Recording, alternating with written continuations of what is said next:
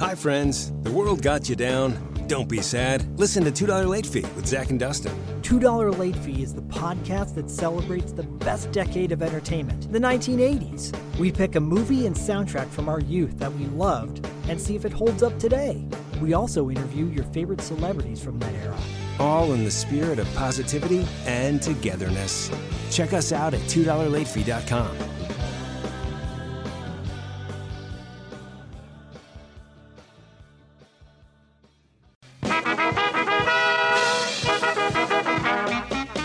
We're here to entertain you. We'll sing your songs. Hey there. Are you obsessed with things that happened before your time?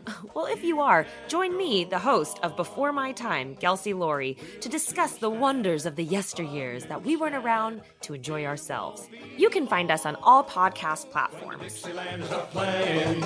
Soon you'll be swaying, so come on, sing along.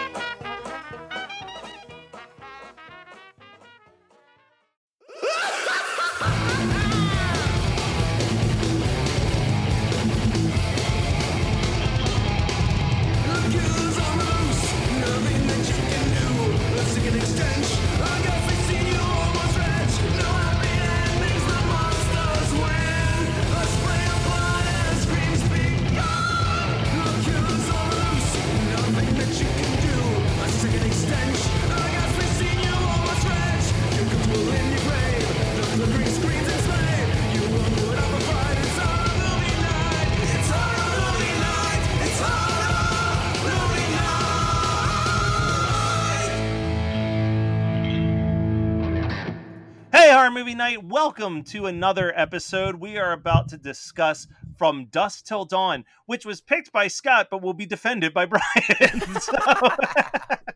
Yeah, I had immediate buyer's remorse.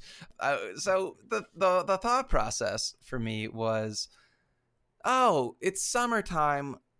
We're going to do all movies that are either beach themed or everybody is sweaty in them. So it's got to be hot. And we already did The Incredible Melting Man. So I was thinking, okay, well, everybody's super sweaty in From Dusk Till Dawn. And it's my favorite Tarantino half of a movie. And so I picked it.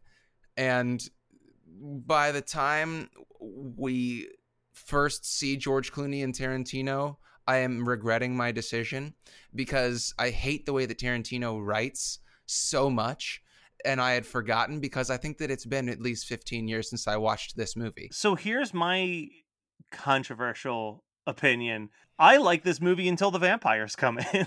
Well, that's the way I used to think about it, and and now I don't really like any of it except for the were-rat or the vampire rat. So I will have to say poppycock.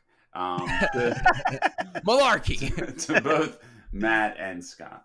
I think that I love this movie. I think that a sham for the most part, right? And I know Matt's a Wes Anderson fan, so I may be attacked for this, but George Clooney is a good actor in very few roles. This is a role I think he's a good actor in. So I wrote a note down because I looked at his filmography, and I feel like this was the first time that we got a glimpse of what George Clooney could do. Because at this point, George Clooney was like, shows up on sitcoms as like little bit parts and then was on ER. And then out of nowhere, he's in this like hyper violent movie.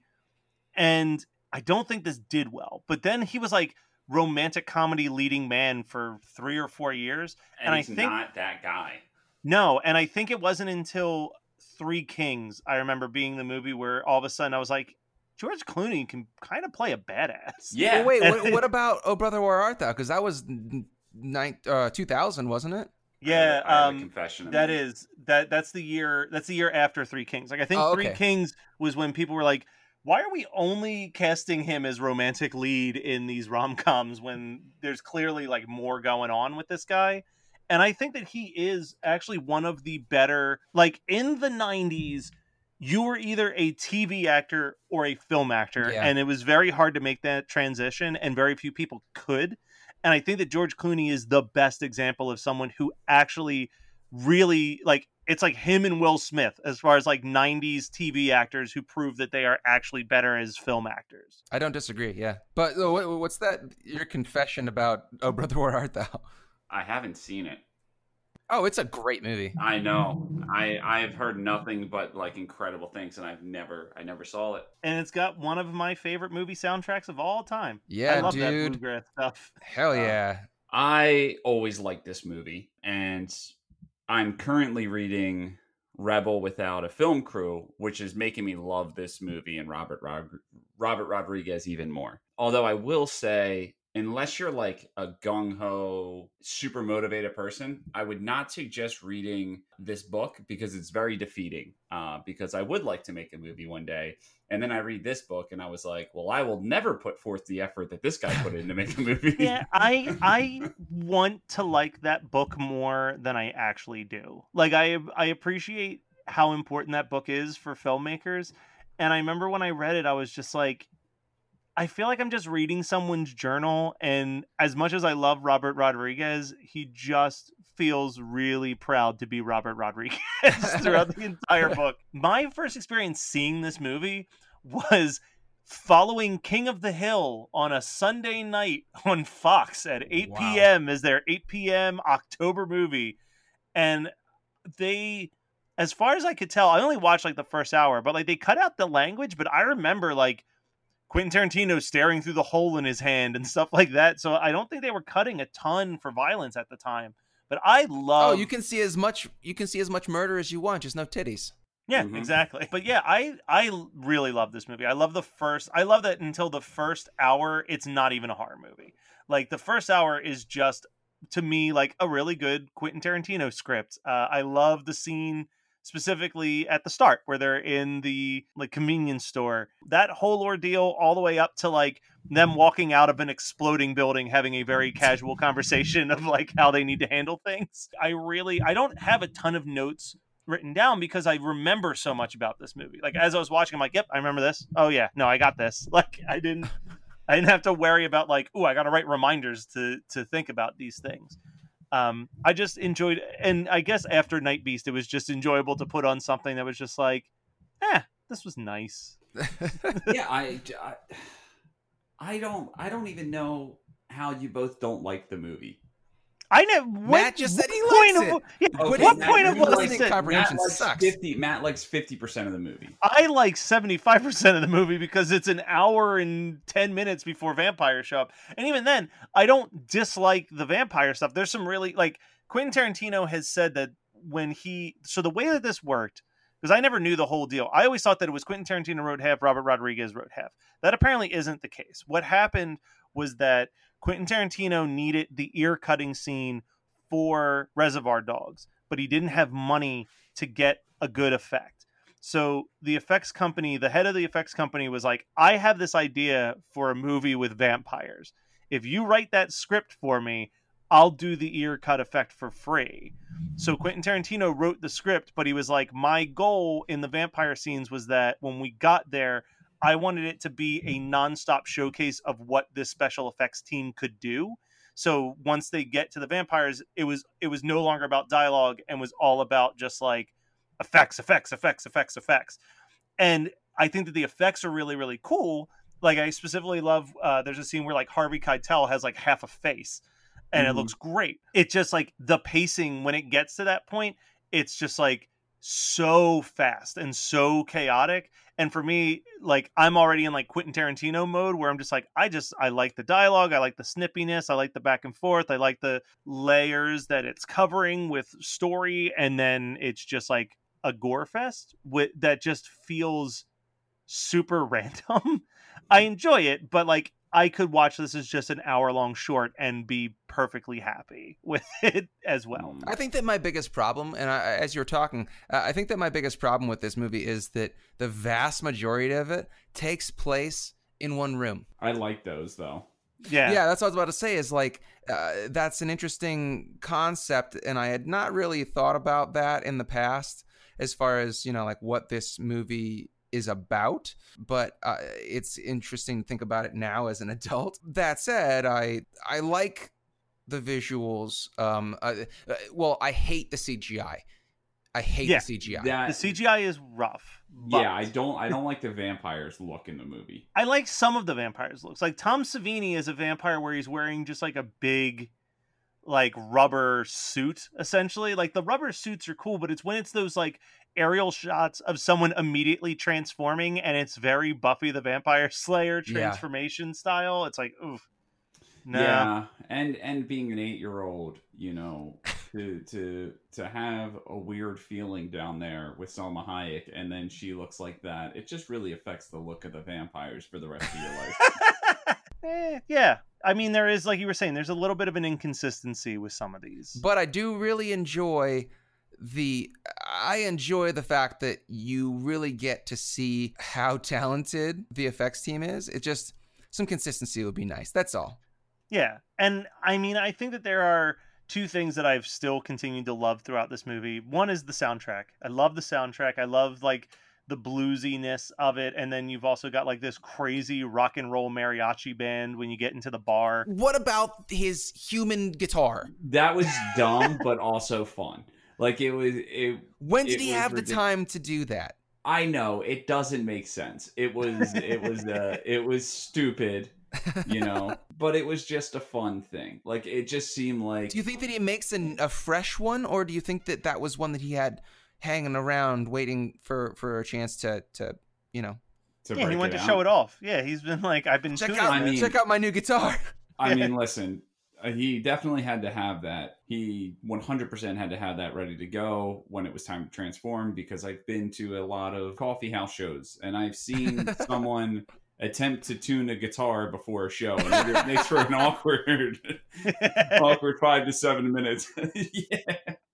Instead of guitar strings, there must be a real bear. Yeah. But the other thing that I like beyond the music is the multiple appearances of Cheech. Both is the DA, probably my least favorite of the three appearances. Him as the barker outside the titty twister, just screaming about pussy, as he says multiple times. Almost my favorite, but I really do love him as just the character at the end of the movie who has to react to all the information that's being thrown at him. I think it's because you go from him playing such an over-the-top character in the outside of the titty twister sequence that like then he's just very reserved. It's like the juxtaposition of those two characters is really entertaining to me. Well, I also want to talk about the fact, if we're talking about good acting versus bad acting, Tom Savini can't act for shit. No, he absolutely and he cannot. insists that he's a better actor than a special effects man, and it drives me nuts. Wait, what? Like, he supposedly, I've never had this experience, but supposedly he does not, if you see him at a convention, he does not want to talk to you about special effects because he's an actor. Well, what I've heard is that he's just an asshole in general, but I don't know. But yeah, it's like, dude, you are not an actor if the only movies that you can act in are people who hired you for special effects. Like, no one is saying, you know who should be the lead in this movie?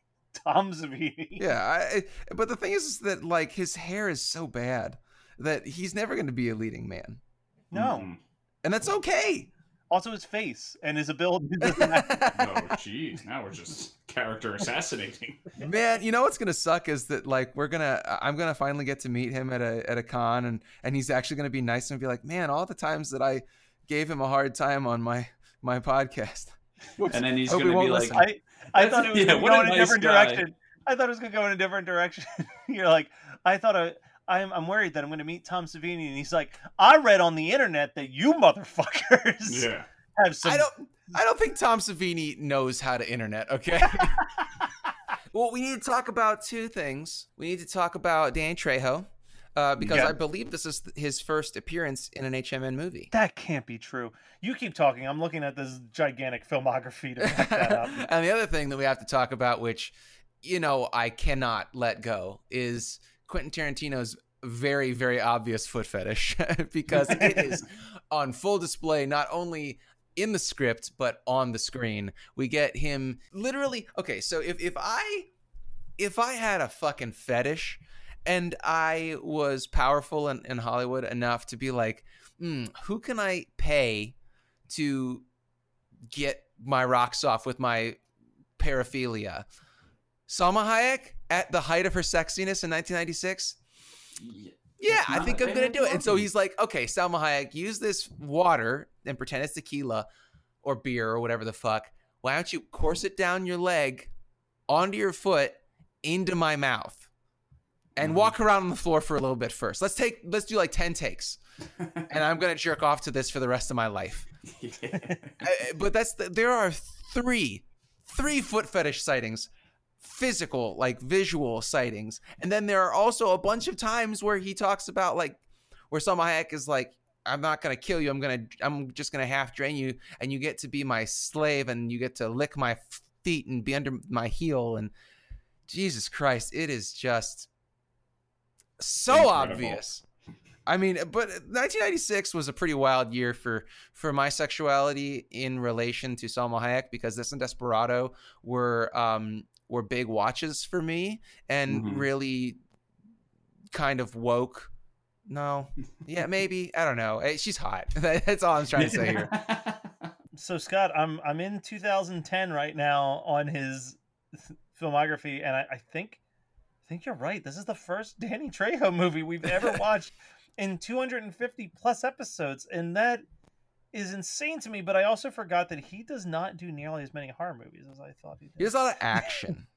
Yeah, he's action and comedy. Those are like his two big ones. One of the movies, as I'm just scrolling through here, looking at everything that he's done, something called Pregoland, huh? I forgot that he's in one of the most underrated teen sex comedies, Trojan War, and I feel like I'm going to go and watch that tonight now. Yeah, with Eric Matthews. It's such a ridiculous movie. Oh, that reminds me that we didn't talk about the liquor store attendant who gets lit on fire and then pops all the popcorn. That's right. Oh, God. I love that scene. I love that scene so much. That is my favorite part of the scene. But also, like, the newscast about the gas station blowing up and everything, the picture of the gas station or the liquor store attendant, he's like holding a giant fish with a shit-eating grin on his face. There are some like really nice intentionally funny, but also supposed to be like weird black humor kind of things going on that I do like, but it doesn't take away from the fact that I can't watch Tarantino movies because it must suck so bad to be a good person or to be a non-shitty person and then have Quentin Tarantino be like, you're going to say this super racist, super bigoted shit. You're going to talk about someone's mongoloid kid, all this shit. And you're like, is that really part of my character? And Quentin Tarantino going to come over and he's going to like, yeah, man, it's pretty important. That's very good, Quentin Tarantino. Actually. Thank you. I mean, for me, like what I like about the movie, and it's something that I think is an interesting concept that's explored, is I like that right out the gate they let you know Quentin Tarantino's character is completely unhinged. He has a love of murder, and he has no control over his like being a rapist. Yeah, like he's all types of fucked up. But what I like is that the relationship of him with George Clooney's character is like George Clooney does a very good job, and the script does a very good job of depicting this thing where it's like he's so torn between like he's my brother and I love him, but I know that like he is a monster. Like there's no, like, I like that back and forth. Like, I think there's even a point where after he kills him, doesn't he say something where he's like, at least like he's stopped now? Like, you know what I mean? Like, it's like some type of weird, there's like a weird line at one point where about like finding peace now. Yeah. Like, it's like acknowledging that he knows, like, I can't fix you. Like, there's nothing I can do to fix you. So you becoming a vampire and getting staked is probably the best scenario for you because you are fucking awful. Like, it's such a weird dynamic, and I like that. I like that dynamic. I like the dynamic of like Harvey Keitel as this pastor who doesn't know if he believes in God anymore, and like I like the that for a what is supposed to be an homage to like a shitty grindhouse vampire movie, there is a lot of these like weird levels of psychological stuff that's being examined and spiritual stuff being examined all at the exact same time. Like, it's it's a lot headier than a movie of this caliber should actually be, and I think that that's kind of cool. Yeah. I can get behind that. Anybody else have anything? I know I just blew it on that one. So no, I mean I blew my wad as far as things. We know. Hi, friends. The world got you down. Don't be sad. Listen to $2 Late Fee with Zach and Dustin. $2 Late Fee is the podcast that celebrates the best decade of entertainment, the 1980s. We pick a movie and soundtrack from our youth that we loved and see if it holds up today. We also interview your favorite celebrities from that era. All in the spirit of positivity and togetherness. Check us out at $2latefee.com.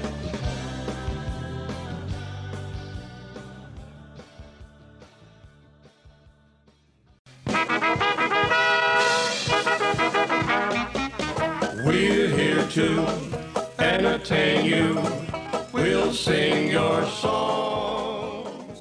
Hey there. Are you obsessed with things that happened before your time? Well, if you are, join me, the host of Before My Time, Kelsey Laurie, to discuss the wonders of the yesteryears that we weren't around to enjoy ourselves. You can find us on all podcast platforms. Dixieland's a playing, soon you'll be swaying, so come on, sing along.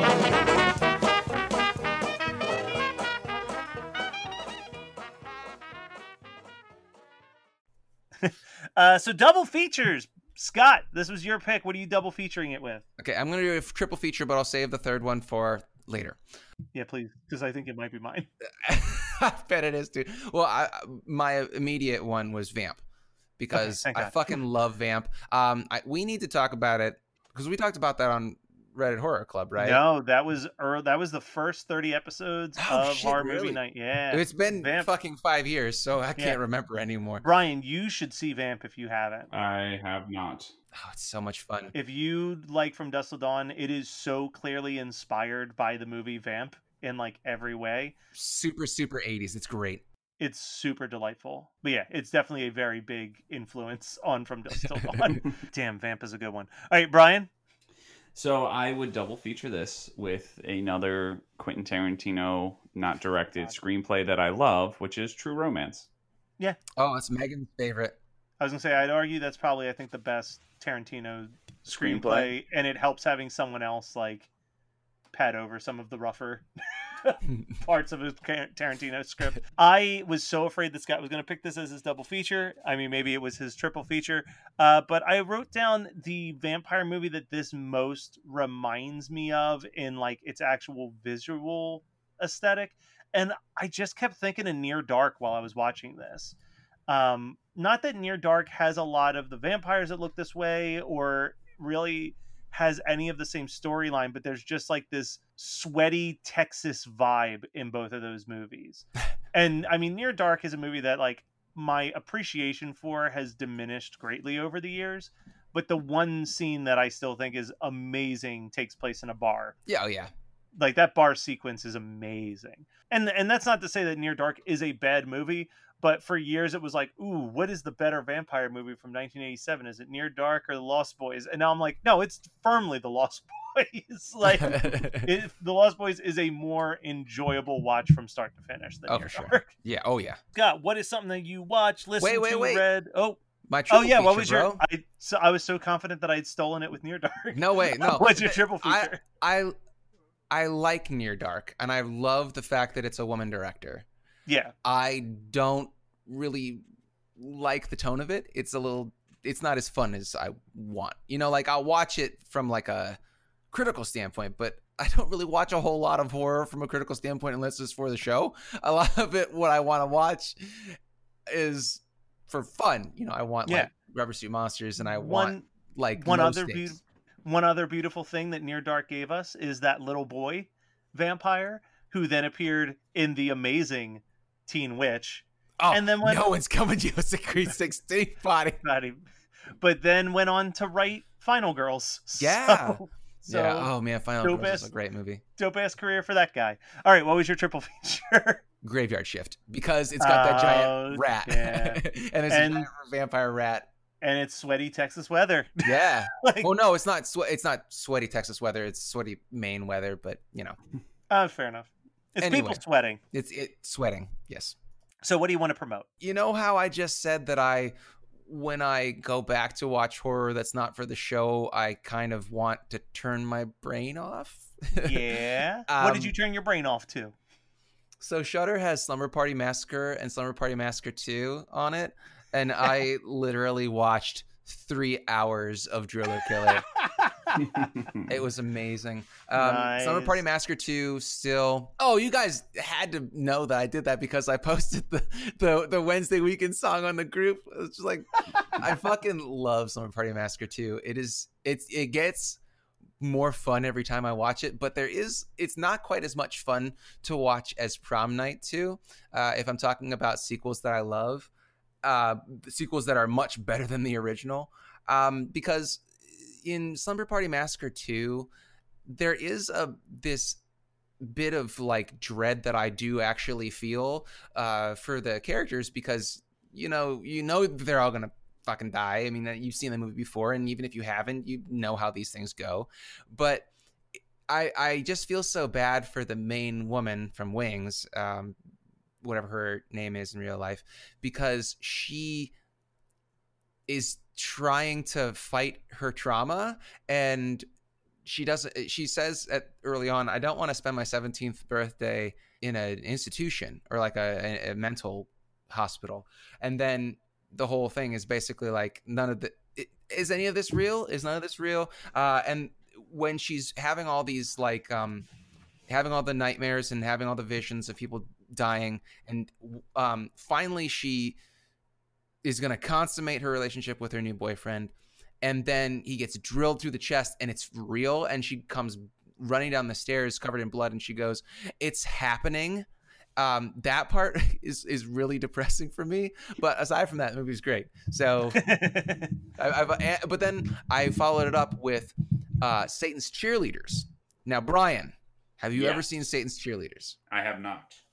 It is a definite Brian movie, but please don't pick it for the show. Okay.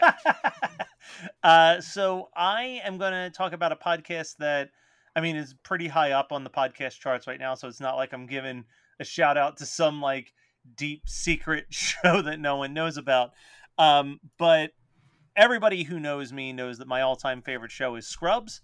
There is a new podcast out called Fake Doctors, Real Best Friends, that is hosted by Donald Faison and Zach Braff, and they're literally just each week watching an episode of Scrubs and giving you like a full behind-the-scenes breakdown of what it was like on the set, what are things that they remember, what lines were improvised, what ones were in the script, et cetera, et cetera. One of the things I think is really cool is they have an email address, and you email and they will bring you on the show as a fan to ask 2 or 3 questions in live on the air. So I may consider sending an email to that email address. But yeah, if you love Scrubs as much as I love Scrubs, it is a really great podcast to check out. And also, quick shout out to the other podcast that I've been really enjoying, the Oh Hello podcast from John Mulaney and Nick Kroll, which is delightful. I haven't really watched anything, to be honest. I probably should have talked about The Last Jedi last week, because then I could have brought up Rise of Skywalker today, but I'm not going to backtrack. All right, then. We binge watch Star Wars. We're starting. What will I watch this week is Matt will be offended by this, but I have never seen any of the Harry Potter movies, so that is next on our franchise list. I'm not that offended by that, because I mean, the movies are okay, but I am more firmly in the Harry Potter books. Oh, I love the Fantastic Beast movies. Oh man, Fantastic Beasts is the first one is so good. I have not seen the second one, The Crimes of Grindelwald, so Yeah, maybe it's I all have right. to. Matt, you are the ultimate. The movie's okay, but did you read the book? Well, I am excited because I didn't read the books, so But maybe you'll want to after you watch these. that's true. Anyway, so that was From Dusk Till Dawn from 1996, not picked by Brian, picked by Scott. Who would have thunk it? So next week we're talking about one of my favorite movies adjacent. It's a sequel to a movie that I love, but it's not a movie I love. So stay tuned. God, we're such gluttons for punishment because of you. Oh, absolutely. You know what? We'll have a lot to talk about. Anyway. Oh, you know what? I should have been talking about this in the previous episode, and I fucked up and forgot, but I'm going to remember right now. So let's be honest. We're on lockdown at the time that we're recording this. This episode's coming out in June. We're going to keep recording these while we're on lockdown, which means that we're going to take a break once we get to the end of August in our recordings so that we can do Listener Submitted Month. So you should start submitting those Listener Submitted Month ideas ASAP, because we're probably going to record those episodes maybe late July, early August. We're in June at the time this is coming out. So email us at hmnpodcast@gmail.com and let's get some really good suggestions. We've had really great ones. That's how we watched Extra, but we also had some really, really bad ones. So let's aim for more Extra than, I don't know, what's some of the, Boogeyman 2. Let's stay away from Boogeyman 2. Oh my God, Boogeyman 2. Let's stay away from Bloody Murder 2. Wait, no, that was Brian. Let's stay away from suggestions like The Plague. Oh, wait, that was also Brian. Let's just stay away from letting Brian pick anything ever again. No, I had fun with Night Beast. Anyway, we'll be back next week. Love you. Bye.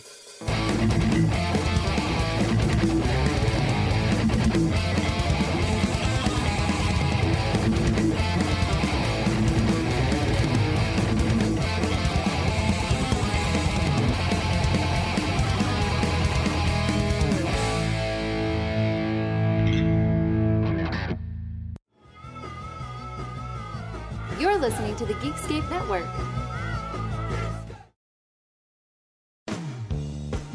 Hi, friends. The world got you down. Don't be sad. Listen to $2 Late Fee with Zach and Dustin. $2 Late Fee is the podcast that celebrates the best decade of entertainment, the 1980s. We pick a movie and soundtrack from our youth that we loved and see if it holds up today. We also interview your favorite celebrities from that era. All in the spirit of positivity and togetherness. Check us out at $2latefee.com.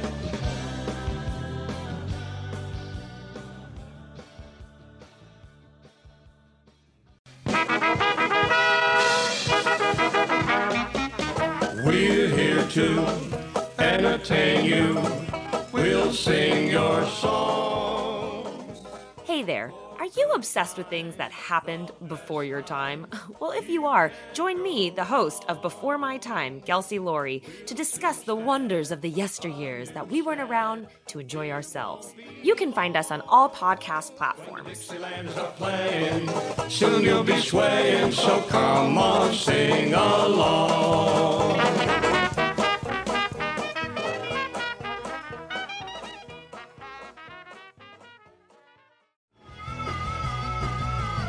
You're listening to the Geekscape Network.